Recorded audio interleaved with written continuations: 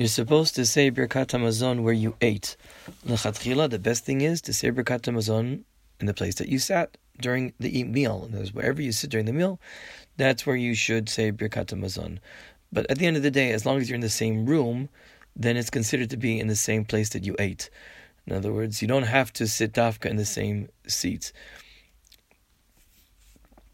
Certainly, if you're in a different room in the house, and you can see where you ate, then that's also okay. Or if you had intent to bench in a different room, even if you can't see where you ate, that's also all right. Obviously, lechatchila, a person should not leave the place where he ate, even if he's intending to return. You should bench first. You shouldn't leave the place that you're eating until you bench. What happens if a person forgot to bench and he starts on a journey? He starts going somewhere and he's gone. And he didn't bench yet. Lechatchila al pidin, he should go back to the place that he benched. He should go back to the place that he ate bread.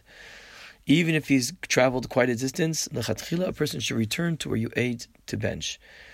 Now, if you have a bit of bread with you, then instead of returning to where you ate the meal originally, and then instead of returning there to bench, you can wash your hands, make a motzi, and eat bread, and then bench. I note the reason I said that right now is because you have to wash again because you were misiach dat. Assuming if a person walks away from the meal and forgot to bench, and presumably he remembers 20 minutes later, he wasn't intending to eat elsewhere. So obviously that's why the reason you have to wash your hands and bench again, and wash your hands and make a motzi again. If a person had das, he wasn't misiach dat, he planned to eat someone else, that's something else, then you continue eating bread, and then you don't have to make a brach on it beforehand.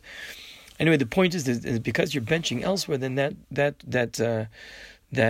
place that you're benching and you ate bread over there, then that's considered the makom achila. It's considered to be the place that you ate, and that's why you can bench at that place. Again, worst case scenario that mamash, it's difficult. You got on the bus, you start to go off somewhere, and you haven't benched, and you don't have any bread, and you can't go back to where you were.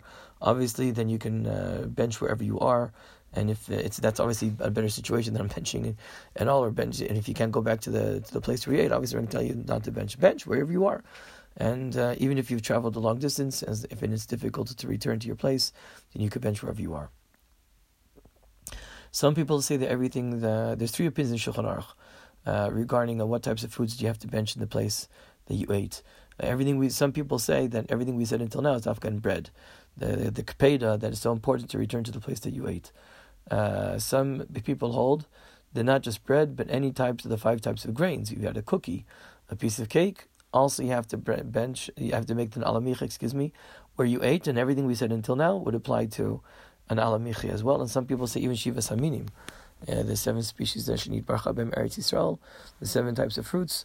Those 2 you have to make you have to make the bracha achrona, the place where you ate, and everything that we said until now about the importance of returning back to the place you ate in the different circumstances, that would apply to chamesh aminim and mish chamesh min dagan and shivas aminim. So the ma'isa at the end of the day, the chatchila we say you should be machmir mizonos and shivas aminim, but you don't. But the eved, you don't have to go back. If you can go back, you should, but if b'diavad you can't, you don't have to. But some people say b'nei nefashos also. By the way, you should say where you ate, because if you walk away, you may forget to say the bracha achrona.